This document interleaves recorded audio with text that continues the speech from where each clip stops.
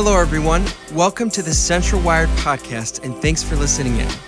Make sure to stay connected with us throughout the week at centralwired.com or on Facebook and Instagram. We hope this week's message meets you right where you're at. Enjoy. Hey!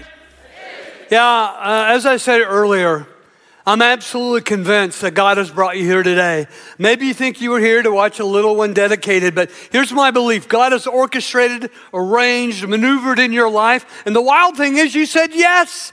He was drawing you here. You said yes. You allowed yourself to come into his presence because his desire is to speak a word of hope and love and healing over your life, over your relationships. And I believe it's incredibly important because we're starting a new series on identity. And it's a big deal. Seriously, maybe the biggest deal in your life because most people are miserable in our world. Most people are miserable because most people don't know who they truly are. They don't know their true identity. Oh, well, they know their name, first name, last name, maybe a middle name, maybe a title. They know their social security number. They got pictures, IDs in their passport or driver's license, but they are clueless about their true identity. And so for the next 3 weeks, we're going to debunk some lies that the world tells us about who we truly are because I'm getting choked up over this message. Because our awareness of our identity either takes the lid off in our lives or creates a limit under which we live and do relationships. In fact, what I want to talk about this weekend is how our identity can get ripped off by our relationships. Now, let me just give you this insight. In 2019, this year, 17 million people in the U.S. will have their identities stolen. In fact, this year, in the history of all records, more people have had their social security numbers hacked than credit card numbers. That's where the thieves are going. As a result, this year alone, over $16 billion will be stolen through identity theft. And identity theft is nothing new. It started in the beginning in the garden with the first man, Adam, and the first woman, Eve. God had given them an identity. They would be loved by God. They would be blessed by God. They would be given great significance by God. But they lost their identities when they listened to the lies of Satan. They forgot who they were. And it wrecked their relationship and it damaged their relationship with God. And that is what is most precious in life, our relationships and our relationship with God. And it was lost in the garden. So I'm going to give you the 3 big identity lies that our culture tries to brainwash us. Social media tries to get us to think we are defined, number one, by what we have. If what you have is better than what I have, you think you're better than me. And sadly, if I see someone who's got better than me, the temptation is for me to feel they're better than me. I'm less if I have less, I'm more if I have more, and that's a lie. You are not your possessions. Though I really love my truck. I mean, it's old, but I'm just messing with you. The second lie that our culture kind of brainwashes us with gets us to identify ourselves or define ourselves by what we do. You are what you do, and that's not true. If I feel like, hey, I'm just a pastor, and my friend Ray is a former professional football player, then hey, he's got to be better than me because I'm just what I do, but he is, oh my gosh, famous for what he's done. Or maybe you feel like, man, you got this job and you're hauling in the money and that makes you better than someone who's making less. No, we are not defined by what we do. We are defined by what Jesus has done. That he rescued us on the cross, that he died for our sins, that he offers a super abundant life through his death and resurrection. That's who we are. We are defined by what Jesus has done.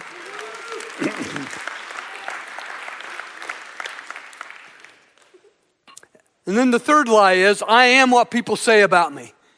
If people say I'm stupid, then hey, I must be stupid. If people say I'm worthless, then hey, I must be worthless. But it doesn't matter what anybody says about you. What matters is what God says about you. Because He is right and He is true and He says you are good and He says you are perfect and He says you are lovable and He says you are worthy and He says you are more than adequate and He says you are the best. That's what God says about you. Now, if we believe those lies, I am what I have and I am what I do and I am what people say about me, we live broken lives and it leads to broken relationships. But I'll tell you 3 deeper lies. And these are the lies that will keep you broken and will keep wrecking your relationships. The first one is this: I'm alone. I can be in a crowd of people and still be alone. And that's a lie. You are not alone. Here's the truth that sets you free. God is always with you. God will never leave you. God will never forsake you. And where God is present, there His love is present. There His grace is present. There His forgiveness is present. There His mercy is present. There His peace is present. And God is always present with you. There's nothing you've done or nothing you could do that could ever drive Him away, move Him another fraction of an inch from you. God is with you.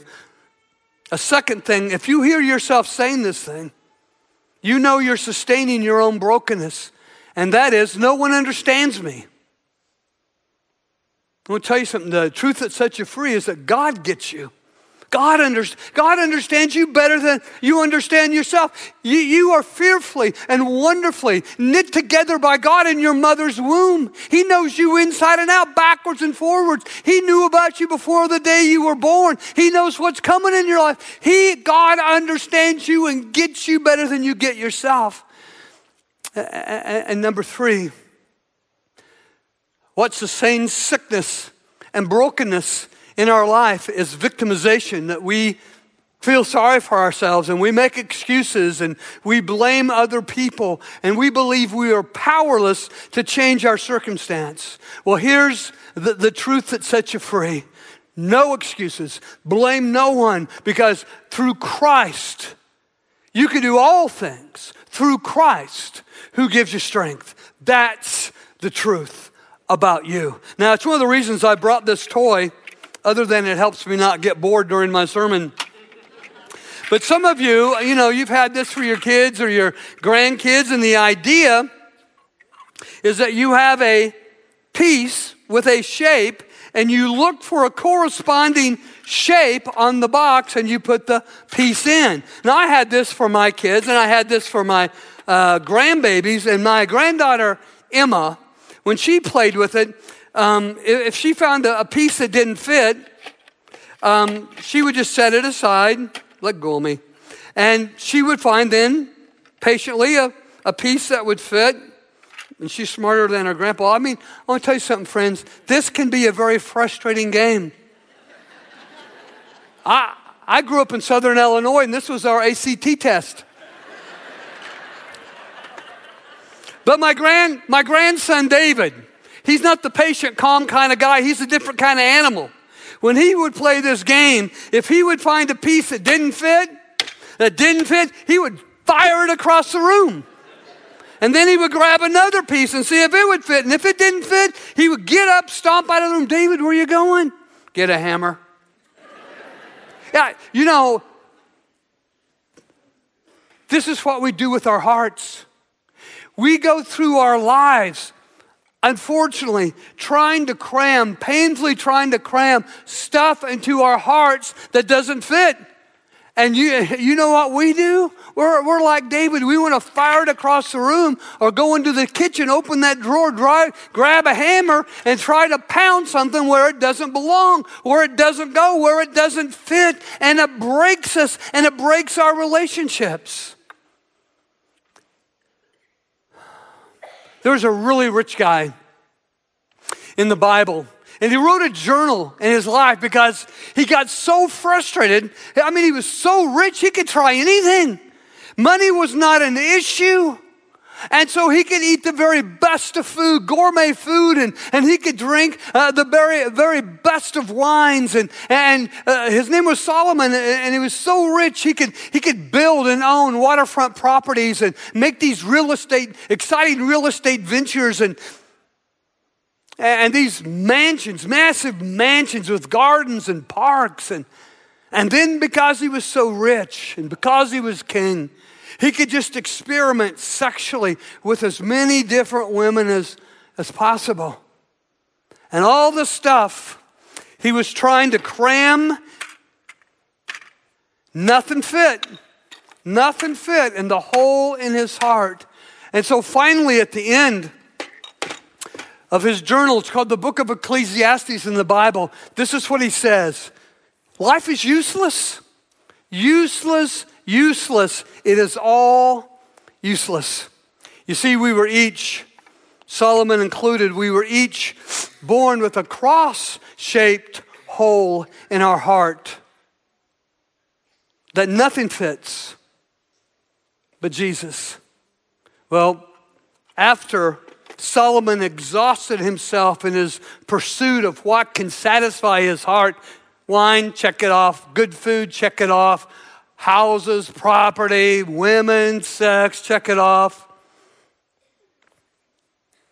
He came to a realization that only God can fill the hole in his heart. And then he wrote the book of wisdom, book of Proverbs. And in the book of Proverbs, Solomon finally gets it. He says this: what a man, what a woman desires is unfailing love. This past Wednesday, my Deb and I had been in Janesville till about 8 o'clock in the evening, and we were driving home. And if you remember, that was the night it snowed. And it was kind of a gross snow, and no salt on 51. That's where the highway we were driving. We were creeping along about 40 miles an hour, and we were listening on the radio to Delilah, sending out love songs to lonely people. And I was shaped by the music of my generation. Elvis was hunka hunka burning love. Or the big deal when I hit middle school was the Beatles, and they had these great love songs like "Love, Love Me Do," "I'll Always Love You," "I'll Always Be True, so please." There you go, love me. But my favorite love song of all time, you know it as well. You can sing it with me. Ain't no mountain high enough. Ain't no valley low enough. Ain't no river wide enough to keep me from getting to you. Yeah, baby. Now, somebody needs a restraining order on that dude. And it's not just the music industry that tried to tap into our longing for unfailing love, but Hollywood did too. Movie after movie, love story after love story, and maybe one of the corniest and cheesiest, I'm sorry, all you Tom Cruise fans, but was his movie with Renee Zellweger, Jerry Maguire. And there are 3 lines from that movie that we all know now. The first, show me the... Yeah, show me the money. The second is, you had me at... And the third is, you complete me. It's a lie. I've been married for 45 years. I should know.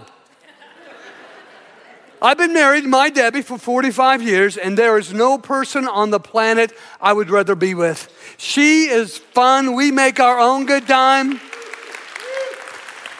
It doesn't matter if we're on the couch in our living room or going down to a conference in Tennessee or out west to the mountains or driving across town to Menards where I won't get out of the car. I love my Debbie. I would rather be with her than anyone else on the planet. But my Debbie does not complete me. And this may shock you, I don't complete her. You see, to expect an imperfect person to bring completeness into your life, to fill the hole in your heart, It is unfair and unrealistic. Now, if you expect that, either you're going to be very angry with them because they don't complete you in a way you want to be completed, or you're going to be tremendously disappointed in yourself because you may feel unworthy or inadequate or not good enough to be loved in that way. What did Solomon say? What a man, what a woman desires is unfailing love. I don't have an unfailing love. You don't have an unfailing love. The people in your life don't have unfailing life. Only Jesus has an unfailing love, and only Jesus can complete you. And other than that, you're just going to be dissatisfied, frustrated, and broken all your life trying to cram the wrong things into the hole in your heart that only Jesus can fill.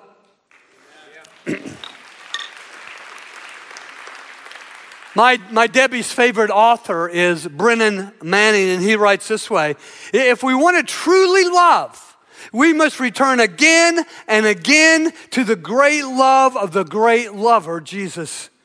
And so if I want to truly love my grandchildren, I don't look to my wife or my parents who are great-great-grandparents. I look to Jesus for unlimited love.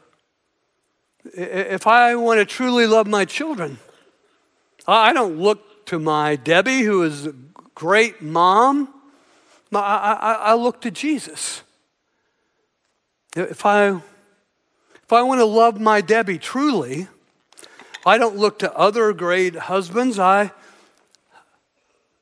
look to Jesus. I return again and again and again to the great love of the great lover. You see, here's the deal. You are accepted. You are secure. You are significant based on what God says about you in His Word and what Jesus has done for you in your place as your substitute on the cross for your sins. It's not what you do. It's what He's done. It's what He's doing. It's what He's going to do in your life. That defines who you are. So here's healing truth number one. I am who God says I am. Would you say that with me? I am who God says I am. Say that one more time. I am who God says I am. And what He says about you is a mind blower. Why do we believe those teachers? Why do we believe those coaches? Why do we believe those bad friends who rip us up on Facebook? Why do we believe what they say about us? I am not what somebody says about me. I am who God says I am. But equally significant is healing truth number two. God is. I believe God is who He says He is. And that's huge. Until I believe that, until I get that truth at work in my life, I can't even understand who I am or my true identity. I believe God is who He says He is. Would you say that with me, please? I believe God is who He says He is. And He's very clear. You see, when you have a misunderstanding about God, if you think that God is some far off, aloof, distant, uncaring, higher power, God is not a higher power. God is a person. God is our Heavenly Father. And you can cast all your cares on Him, for He cares on you. But if you feel like He's aloof and distant and far off and unconcerned, you'll lead a loveless life. You will feel neglected. If you think God is like a demanding teacher or a demanding coach, or maybe a demanding parent who you can't do it right enough, you can't do it good enough, you can't do it fast enough. If that's what you think about God, you will live not just a disappointed life, you will live a defeated life. If you think God is like some angry cop in the sky who's going to hammer you if you get one step out of line, you'll live a fearful life, you'll live a worried life, you'll live an anxious life. You'll live a despairing life. Those are lies about God. Here's what A.W. Tozer, he's one of my favorite authors. Here's what he says. What's the first thing you think of when you think of God? Tozer writes, what comes to our minds when we think about God is the most important thing about us. Here's the truth about your God. He loved you with his radical, raging, ferocious, unlimited, undying love. He was willing to send his one and only Son, Jesus, to be with us, to become one of us, to die in our place on the cross for our sins. And God then raised him from the dead. That was for Jesus' faithfulness, for Jesus' obedience. But even more, it's for me, it was for you. It was for our children. The unstoppable, triumphant, supernatural resurrection power when Jesus came back from the dead, he makes available to us. And I pray it for my children, and I pray it for my grandchildren, and I pray it for our church, and I pray it for my marriage. I pray it for me because Jesus died to set me free. Jesus died loving me with an unfailing love, and he rose from the dead to say, it's real. That settles it. It's mine. It's yours. You see, here's the deal. We spend our lives trying to cram sex or money or alcohol or drugs or family or marriage or children or grandchildren into our hearts, and nothing fits. It's a cross-shaped hole. Everyone has one. We were all born with a cross-shaped hole that only Jesus can fill. And when he's allowed to fill it, he fills it overflowing, abundantly, super abundant, till we are filled to the full with the fullness of God, the fullness of his peace and joy and love, the fullness of his care, his provision, his protection. So, back to Solomon, what a man, what a woman desires is unfailing love. That's what draws us. That's what we long for. Now, I don't know if you know this or not, but 40 times in the Bible, we see this phrase mentioned, unfailing love. 40 times, like Jesus was tempted in the wilderness for 40 days, like Moses was on Mount Sinai to get the 10 Commandments for 40 days, like God when he was recreating a self-destructive humanity, the rain came on the earth for 40 days and 40 nights, so 40 times. Love, the unfailing love of God appears in Scripture.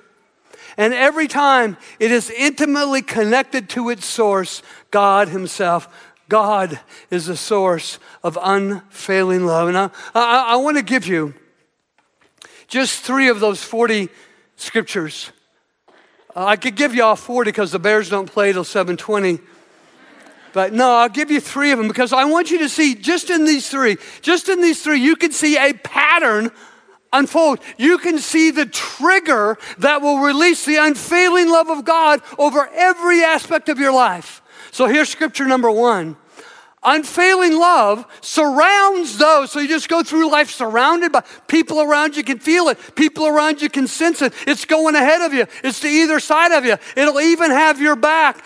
Unfailing love surrounds those who trust in God. Trust is the trigger that releases the ongoing flood of God's unfailing love for your life. So you open up his word. Let's say it's about your money. You see what God's word says about your money, and you trust what God's word says about your money. You do what God's word says about your money, and his unfailing love flows over your money. Let's take me and my Debbie. 45 years of marriage. You can imagine that there were some really, really hard times. You can imagine there were some really, really rocky times, and you'd be right. You can imagine that there would be some times when Debbie really, really didn't like me. It's terrible that you'd think that way about me. But that's true. So what do I personally, what does David have to do when David and Debbie have fallen off the foundation of their marriage? Do I listen to Dr. Phil? Maybe. Oprah? Elvis? Hunka hunka burning love. No, I open up God's word and it says, David, love your wife as Christ loved the church and gave himself up for her that he might present her as a spotless and blameless bride. You trust what God's word says, and your trust triggers his unfailing love for my marriage, for my money, for my emotions. Here's the second scripture. Let the morning bring me word of your unfailing love, for I have put my trust in you, oh God. I can't tell you the number of times when we were going through our adoption of Lovia, there were other families like Joe and Matt. Monty is here today. Eric and Mandy were adopting Ashley. And I remember one time in particular, I was praying with Eric, and I think Mandy was there, but I prayed that scripture. Lord, we want good news in the morning. We want to see evidence of your unfaithful love in the morning. This was one of those evenings, Joe, when all of us as parents were getting together, trying to adopt these kids. We want good news in the morning. And guess what happened the next morning? We got good news of God's unfailing love for the Henrys. Just this week, I was praying for someone I deeply love, and I was going to bed, and I was all bug-eyed and anxiety-ridden because of my concern. And so what do I say to the Lord? I say, Lord, give me good news in the morning. I trust you. Let me see evidence of your unfailing love. And I drift off to sleep. And at 5:30 in the morning, I get the good news from the Lord. His unfailing love was at work for me. Because I'm anything? No, because I'm nothing. But because he is good. And he is able to do immeasurably, abundantly, exceedingly more than all I can ask or imagine. According to his power, the power of his unfailing love, which is triggered by my trust in him. Number 3, trust in the Lord. Why? Because with the Lord there is unfailing love and an overflowing supply for your deliverance. His unfailing love, more than enough to deliver you from addiction. More than enough to deliver a troubled marriage into a restored, healthy marriage. Enough to bring children back to the hearts of the parents. Enough to deliver you from the pit of despair and crown you with his love and compassion. That's the goodness of our God and his unfailing love. That's a big question. Do you trust God? Do you trust God that if he says it and you trust it, that settles it? But the bigger question is this: can God trust you? Can God trust you with his unfailing love? His unfailing love for your family, your friendships, your finances, your feelings, your faith. That's a gift, man. Can he trust you with that kind of gift? It's a power, baby. Can he trust you with that kind of power? It's a blessing. Can he trust you with that kind of blessing? It's a reflection of his favor. Can he trust you with that level of favor in your life? Can God trust you with his unfailing love? I believe you got it in you to be trusted by God. It's why next week we are, you said, maybe before I tell you about next week, let me explain. If you are simply going to be a container and you just want God to pour blessings in you, a container can only hold so much of anything. But if you are a conduit, if you are a channel, as you let the loving kindness, the unfailing love of God flow through you into others, well, God can just keep pouring it on. If you're a container, you can only get so much, but if you are a channel, God can just keep giving and keep giving and keep giving and keep giving his unfailing love for every aspect of your life as you let his love flow through you into the lives of others who are hurting or hungry or who are far from God. And so next week, here's what's going to happen. We're going to be a channel. We're going to be conduits of God's unfailing love as we take up an emergency love offering. Now, just to be straight, if you want to plan your life around not being generous, every 3 months, the last weekend of the month, every 3 months, we typically take up a love offering for hungry people or hurting children or people far from God here in our immediate area or someplace in the world. And we do it not just to help them, we do it because it shows us, it teaches us that whatever you give to God, he gives back and more. Don't even miss it. But I don't remember any time doing an emergency love offering.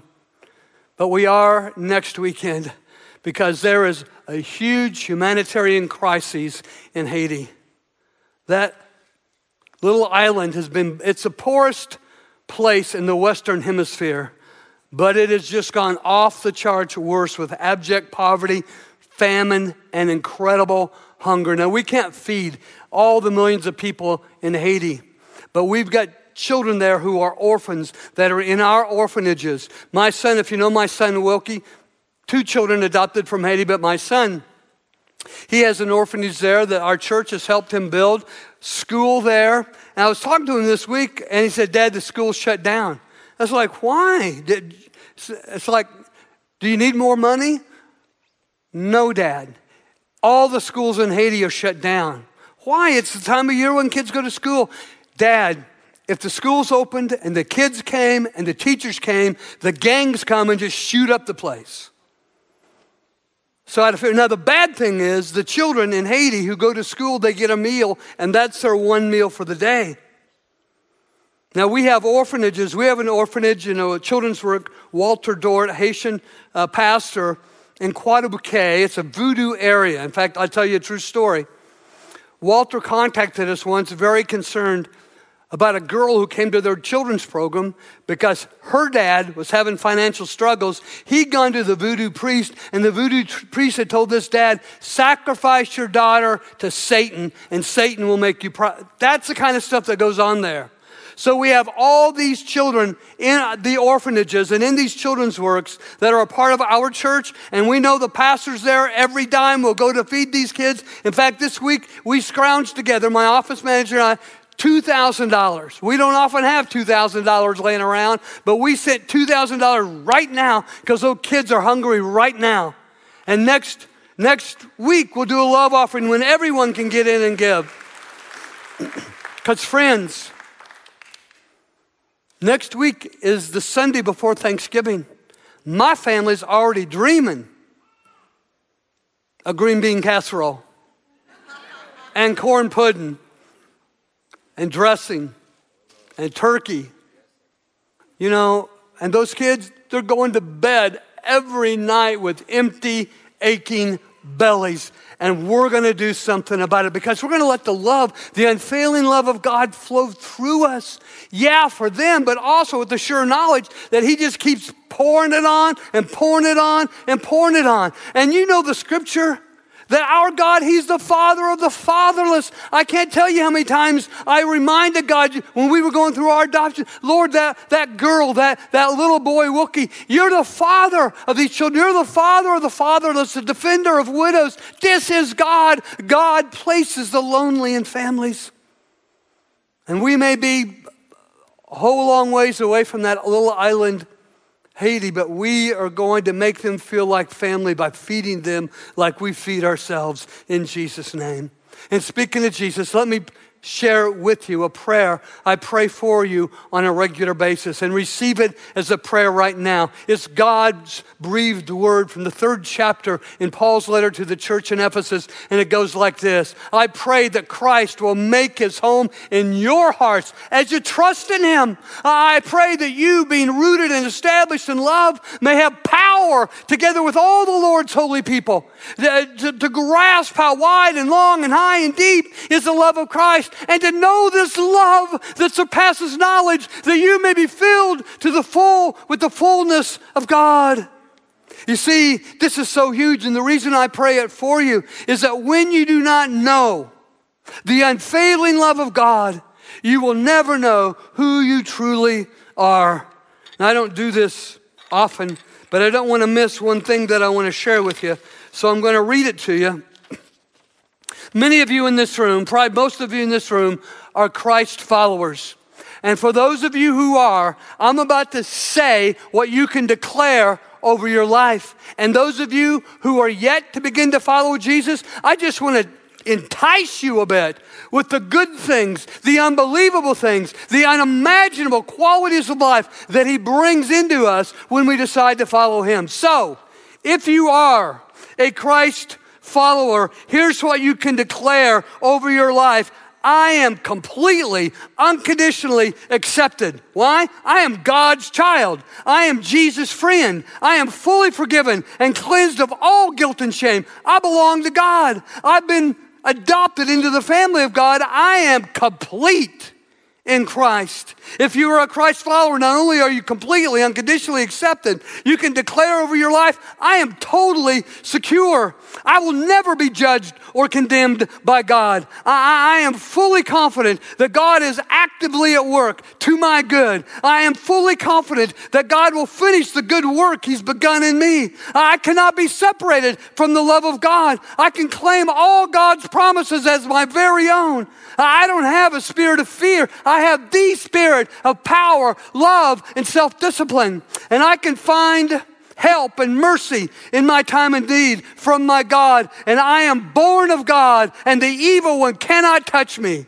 Not only can you declare that you are unconditionally and completely accepted, totally secure, but if you are a Christ follower, if you become a Christ follower, you can declare over your life, I am deeply significant. I am connected to Christ, and His superabundant life flows in me. I am the light of the world, and Jesus' love shines in me. I have been chosen by God to do great things. I can help others make peace with God. I am God's partner in making good things happen. I can live out God's dream for my life. I can approach God with confidence, and I can do all things. I'm talking about all things. I'm talking about every little thing through Christ who gives me strength. That's who you are, and that's the identity you've been looking for all your life. That is the unfailing love of God.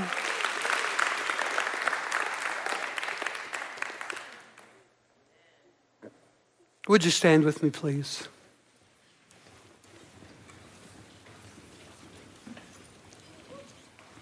May I pray over you, please? Our Father, you are a faithful God, and we want to just say we're sorry right up front for our unfaithfulness, that we have not always trusted you with our relationships or our emotions or our money. We've trusted what Facebook says, or CNN or Fox News. Lord, we're asking that you help our trust grow. We want to give you all the freedom to make us channels of your unfailing love. We pray for those children in Haiti. Cannot imagine what they're living with, how shamed they feel living in poverty. Use us to help them, Lord, and feed them. We thank you, Lord, that you accept us completely and unconditionally, that we are the highly prized, treasured, and precious children of the one true and living God. So we are deeply significant in that relationship. Might we be channels of your unfailing love to those in need. In the name of Christ we pray. Amen. Thanks so much for joining us. Just a reminder to stay connected with us throughout the week at centralwired.com or on Facebook and Instagram. Thanks again for being with us, and have a great week.